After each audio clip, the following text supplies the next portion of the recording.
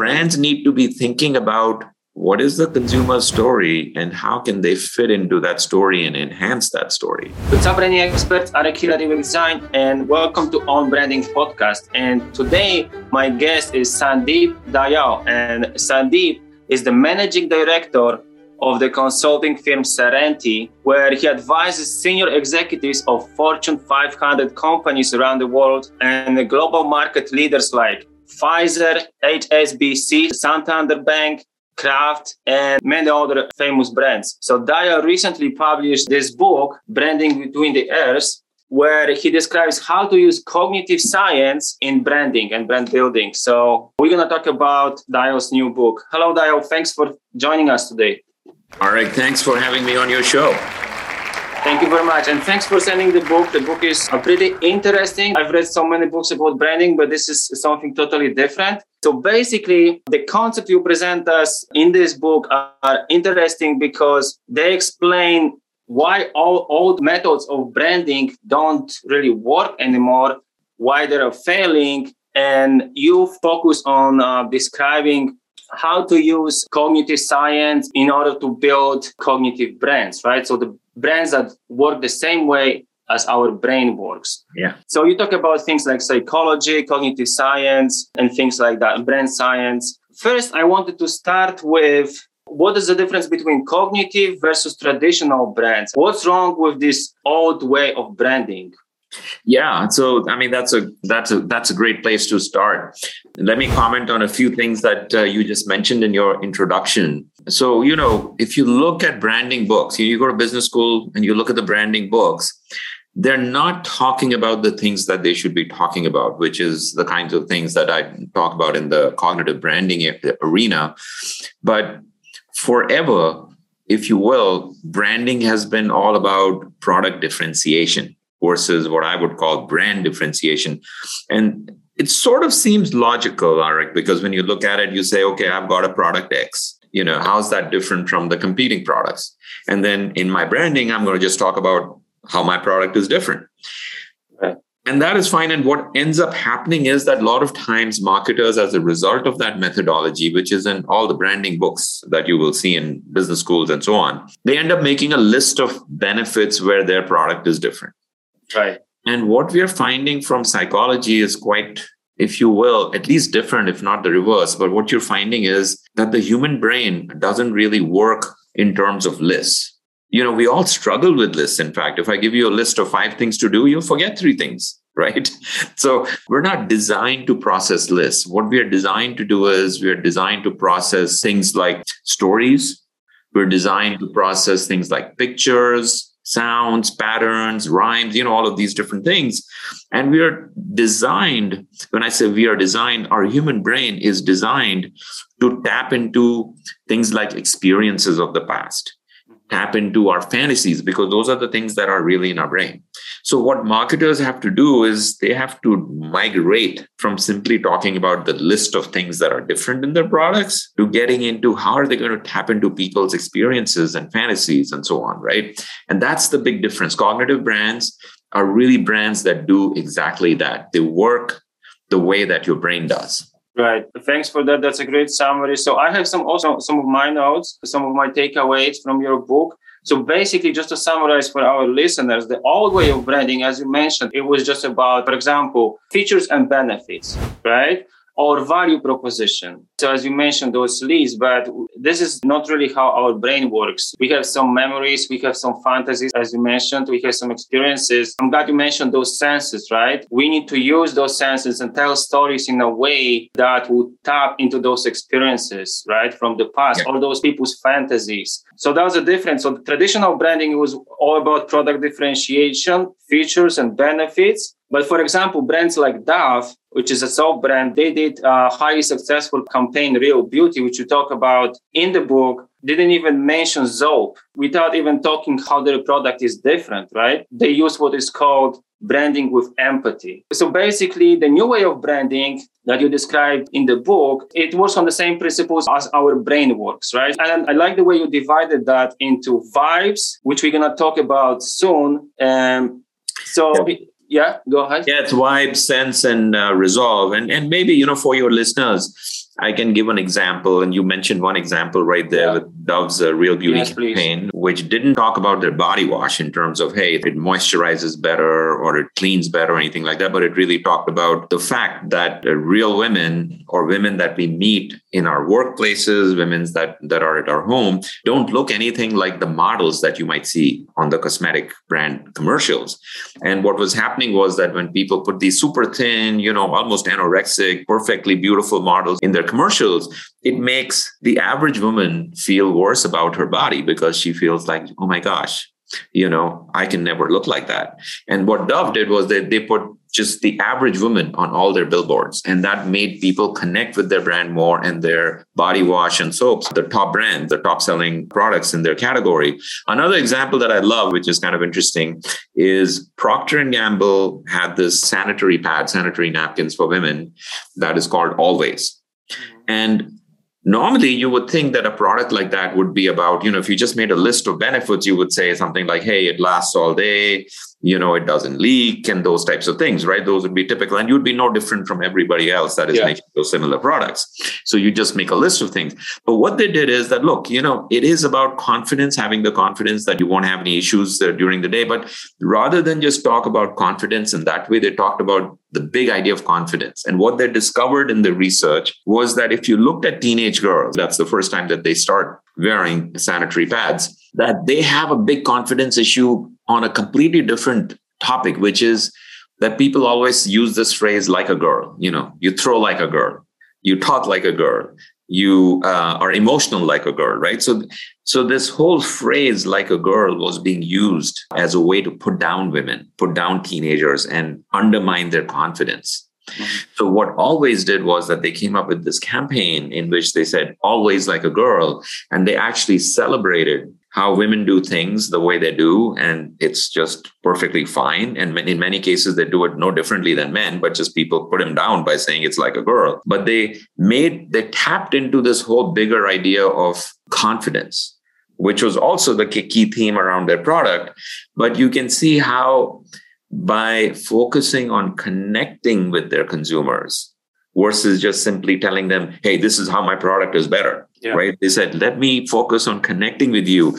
And by tapping into their angst, they became one of the leading products in their category. And that is a big learning that, you say, hey, when you're doing branding, maybe your product doesn't even have to talk about its benefits, but it has to talk about other things. Now, I'm not saying you'd always do that, but nonetheless, it's a big lesson in terms of the way that you can establish those connections with consumers. Because guess what?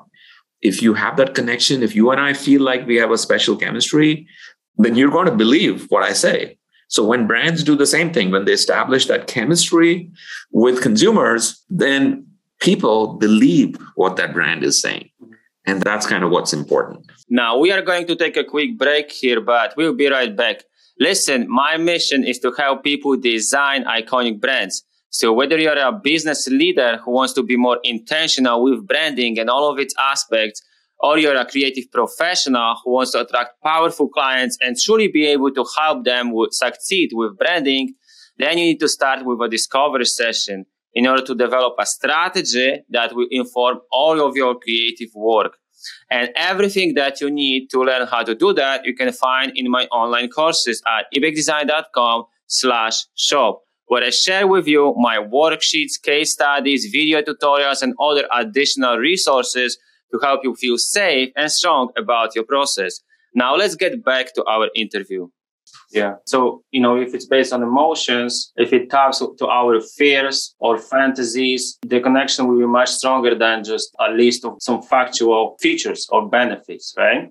That's right. So you divided your book into 3 parts. So in the first, you talk about the design, cognitive brands, the design. So can you explain on your framework, which you started mentioning like vibes, sense, and resolve, right? Yeah. So you divide this into 3 parts, and maybe you can give us some examples so we can understand the concepts. Sure. So the new cognitive branding model, I sort of have framed it as having 3 different components. Now, you don't have to have every component in every brand, but nonetheless, the 3 types of things that can make for a cognitive brand are brand vibes, brand sense, and brand resolve. Now, in brand vibes is kind of what we were just discussing, Arik, which was around how you connect with your consumers based on either empathy or the kinds of values that they have, what they feel is right and wrong. And does the brand also align with what they feel is right and wrong? So that's kind of this whole notion of brands with empathy, brands with values. And I sort of merged them into this whole topic of brand vibes, which is where the consumer is asking the question, does the brand give me good vibes? Yeah. The second piece of it is brand sense. And this is where the consumer is sort of evaluating, either consciously or subconsciously, does what the brand say, does it make sense to me, right? And they can evaluate in either of those ways, which is conscious or subconscious. And then the third piece is brand resolve. And brand resolve is around, is the brand going to make me happy? Is the brand going to help me meet my goals? Whatever those goals might be, my personal goals, right? But generally speaking, when we meet our personal goals, we feel happier about ourselves. And therefore, is the brand going to make me happy? Now, we talked about brand vibes. If we talk about brand sense, and we can talk about some subconscious choice. And what I mean by subconscious choice is that in our brains, right? I mean, if you think about your life, right? You've been living your life. You've been buying lots of products. You've been using lots of products. All those interactions are creating some kind of knowledge and learning in your brain, right? You're not necessarily remembering every minute of using every product, but there are learnings, maybe, you might have some rules that you form. So for example, sometimes you may have a rule like be happy with what you have. For example, a lot of us are taught in our lives not to be greedy, be happy with what you have. So it's a bias, that's a cognitive bias that in lingo of psychology is called loss aversion bias, which is that we like to stick with what we have. So if you're a marketer, you can sort of tap into that rule that a person has in making them stick with what they have, if you will, right? And there are lots of examples of brands that have, for example, done something like that, where they say, why don't you stay with something that that you are familiar with, right? Or don't go with things that you have the fear of missing out on opportunities. So there are these different rules that you have. And in my book, I talk about how these different things come into play. So on this specific rule, for example, in the pharma sector, in the healthcare sector, a lot of drugs will talk about, hey, don't you want to keep the health that you have, the good health that you have? So that is like sticking with what you have. You don't want to lose what you have and therefore take the drug kind of a thing. So you have the examples like that with Enbrel. You have examples like that with some of the oncology drugs and so on. So we see a lot of things like that, which happen to these subconscious rules, which are already there in our minds. Right. Okay, so some of my notes for this part. Again, so there are three components: vibes, sense, and resolve. So first, we ask ourselves a question: does the brand have a good vibe? And that can be achieved through empathy, like Dove, for example. Yeah. Feel the way you feel. I know what you're going through, right? We are empathizing with them. Or by sharing same core values, as you mentioned, right? Yes. And some of the brand examples here for empathy, we also have Dollar Shave Club and Subaru, which you mentioned in the book. I'm not going to explain all that, but if you guys want to check out, it's really described thoroughly in the book. And when it comes to values, that would be Ben and Jerry, right? They create those flavors and they talk about social justice and things like that, right? So they stand for a cause. Now, for the brand sense, which is the second component, we ask ourselves a question: does the brand make sense to me? And that can be conscious or unconscious, right? Yeah.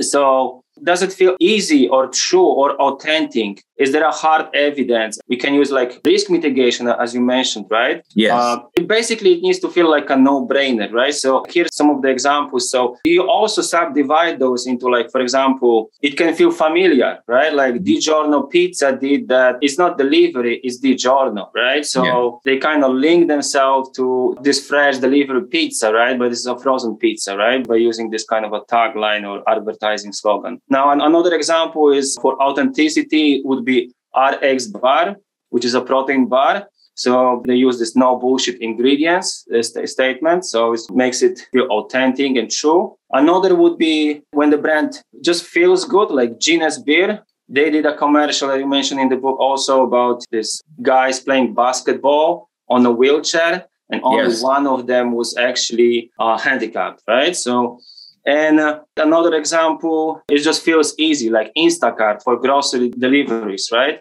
Which is convenience, or Staples. You have this oversized easy button everywhere. It's so easy to order anything from them. And you mentioned a lot of examples here. So could be amplifying the value of the brand like Uber did, for example. So there is no hailing, taxi, quick payments, there are electronic receipts, sometimes better price. They lose money for many years in order to build that brand. So yeah, I'm not going to go through all of this, but you give us a lot of great examples. Uber, Warby Park, De Beers, Patek Philippe, how they use those different systems. So there's system 1 and there's system 2. System 1 is more about conscious and system 2 is more about unconscious, right? Now, system 1 is the subconscious and system system 2 is where we make conscious decision making. But as you rightly point out, Auric, in this book, the big emphasis is on giving people practical examples, by sort of articulating these concepts through real examples, because I know many of your listeners are going to be having brands that they're running and they want to be able to say, hey, how is this going to apply to my brand? Right. And that is where, by looking at the book, you can see different examples. Then you can say, yeah, my brand is kind of like, Uber, or my brand is kind of like a Warby Parker or something, right? And that can say, can I use these ideas for my brand? So that is why the book is intended to communicate these frameworks by example. Now, a lot of this is based, by the way, on deep research that has been done in the arena of psychology and behavioral science. But most of that research, if you read the academic books, is not done on practical brands. It's done on public policy. It's done on experiments that they do on students and so on. And for marketers, that can be confusing because how do you take academic research and then apply it to real world brands? And that's what I've done in this book, which is to make it easy for marketers by really applying it already to brands, so that you can just look at it and say, oh, what if I did that for my brand, right? Just to shout to our listeners, for example, so there are some, I'm not sure if you guys can see. So, so this is, for example, Ben & Jerry's ice creams, right? So you actually describe all of these ideas and you give us a few examples of famous brands so that most of us, we can relate because we know these brands, right? So so how you can apply that, just reading this book and reading through those case studies that you analyze all these brands that use different concepts, you can have like aha moment. And you can think, like you said, like maybe I'm Uber, but in another industry. Maybe I'm kind of like them, but in another industry. And you can have this aha moment. I can apply this to my industry. I can take something from them and take something from. So this can also like inspire you in your process. Yeah, I mean, I think you picked a good example. And, so for example, with Uber, the point that I'm making is that they give so many benefits with their product, right? I mean, that you can hail a taxi while sitting in your room. You can see how the taxi is arriving. You can pay for it on your credit card. You don't even have to take out your credit card. So, all these things, when you add up, there are so many benefits. And then initially when they launched it, many times it was cheaper than taking a taxi. Yeah. So that I call like the no-brainer method. So if you're a marketer sitting there with your own brand, the question you have to ask, can I be like an Uber? And really what the question you're asking is, can I make the benefit versus cost such a no-brainer for my customer that they're going to say, oh, I got to get this. Like, how do I not get this? They're just, the pile of benefits is just so much more. And Uber did it initially, as you saw, by taking a loss on it. So, it was a little bit, and that's what a lot of these new world brands do, that they get financing from the public markets. And they're able to provide a lot of benefit to you before they actually start making money, and then they're established. But I think that question is fair for any brand, which is not just, hey, can I give a little bit of benefit? Can you make your brand so that a person would look at it and say, it's a no-brainer. I got to get this thing. Yeah. And then see where you could get and how big it could make you, and then figure it out. So it's just a way, like you said, it's a way for you to stretch your own thinking and see if there are things that you could do differently with your brand, which you haven't done in the past, if you're not happy with where your brand is today. Right. That's a great summary. And then we have brand resolve, which you already mentioned, which is, does the brand make me happier? Because we can speak to our inborn desires, like being free or being in control, or just feeling good about ourselves, right? These are all people share the same desire, right? So an example would be here, MasterCard's iconic campaign, Priceless, or National Car Rental campaign, Go Like a Pro, right? Yeah. Which they play on that concept, being in control and autonomy and stuff like that. Right. And the third part of your book, you talk about execution, right? So this is more about doing, not versus thinking, right? And here you give us, again, a lot of examples like Old Spice, John West, Prudential. So maybe you have some of your favorite examples that you want to talk about of brands that executed the right way. Yes. So I think there are a few things when you start. So once you've designed your brand and you've sort of said, hey, this is what my brand is going to be about, that's my DNA, then you have to actually execute the experience. And in that sense, there are a couple of things that are highlighted in the book. So one part of it is that what really constitutes an experience? What do you really remember?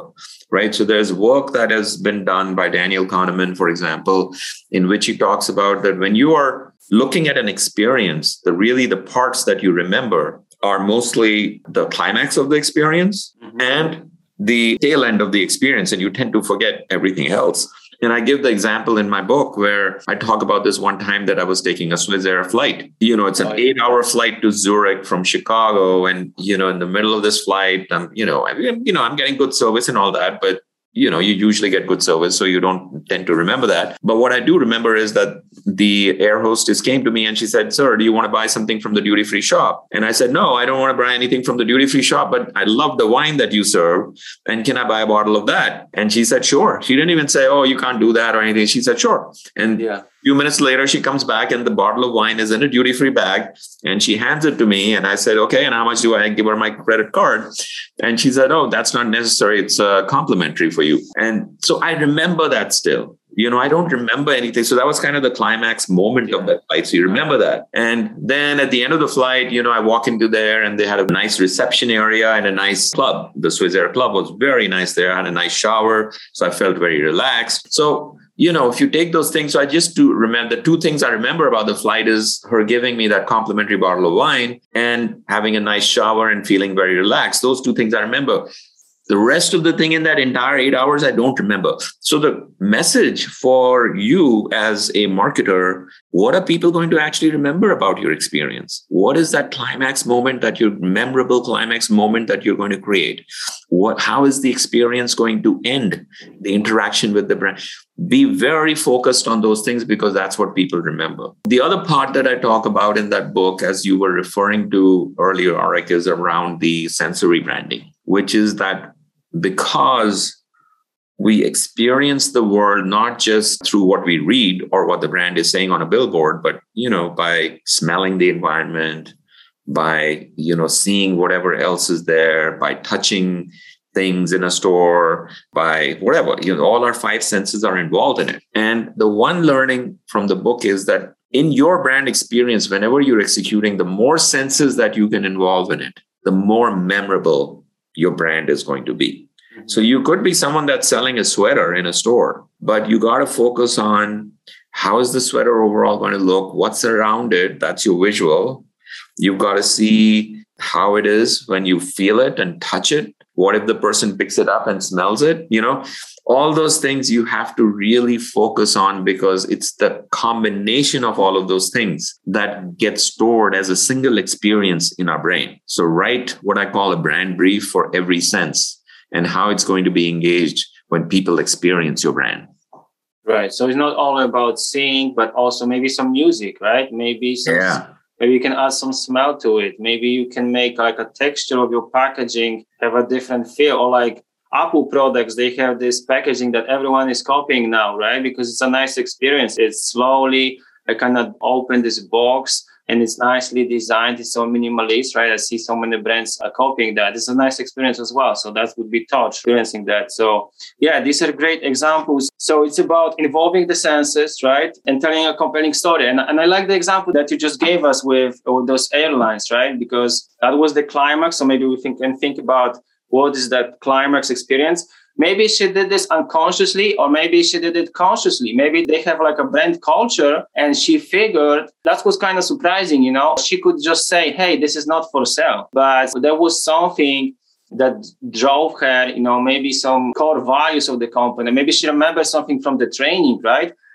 From the company culture or whatever it was that, to please the customer. So she gave you the wine for free. And now you're going to tell this story to your friends and so on. So it kind of like that's storytelling also, right? Press the word and that's marketing. So storytelling is becoming very, very big as you know, in marketing. And so what is happening is that people are talking about how there are so many brands out there that your attention spans are shrinking, right? That's what people keep talking about. And I argue that it's not really shrinking. It's our attention spans are big.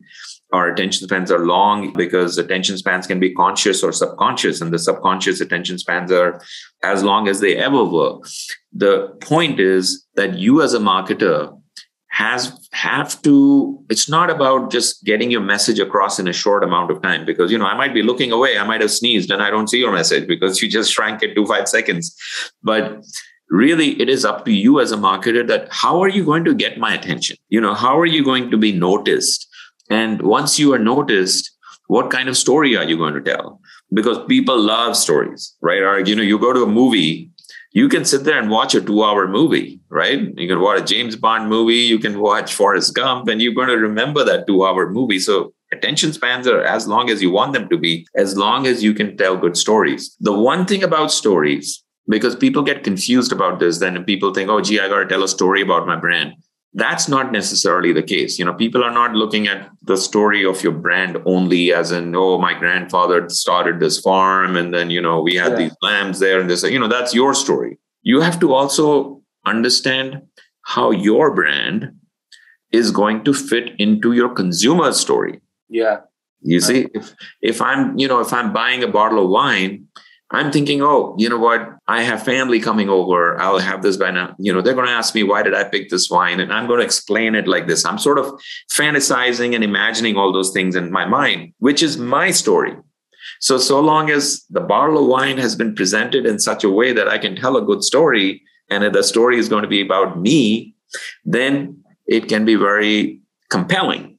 So brands need to be thinking about what is the consumer story and how can they fit into that story and enhance that story? Right. That's a great point. And I think a lot of marketers make this mistake. And I've heard about that principle from all other experts as well.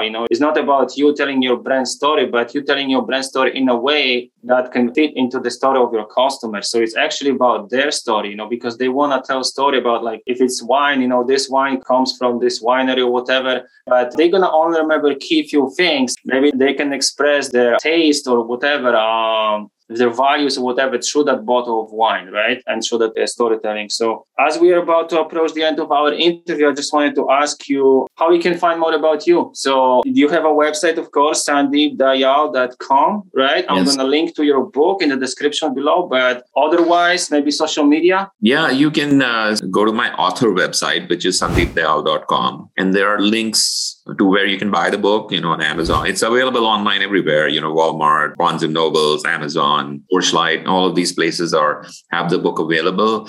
On the website, you will also find a place to sign up, because from time to time I do a blog where I will comment about brands that are doing strategies today. Like I commented about a whole bunch of brands when we had the Super Bowl and how brands are being impacted by Ukraine and so on. So all this stuff I do on my blog. So if you sign up there, you will from time to time get a 500, 700 word email from me in which you can learn about brands today. Yeah, that's a great resource. So again, I'm going to link to your book. Thanks for sending over the book. That was very interesting. I recommend to everyone to check out this book, and especially all these examples, because, it can just inspire you in your work. Again, thanks for your time, and I hope to talk to you soon. Thank you very much. I enjoyed our discussion. This was great. Thank you. Bye. Bye-bye.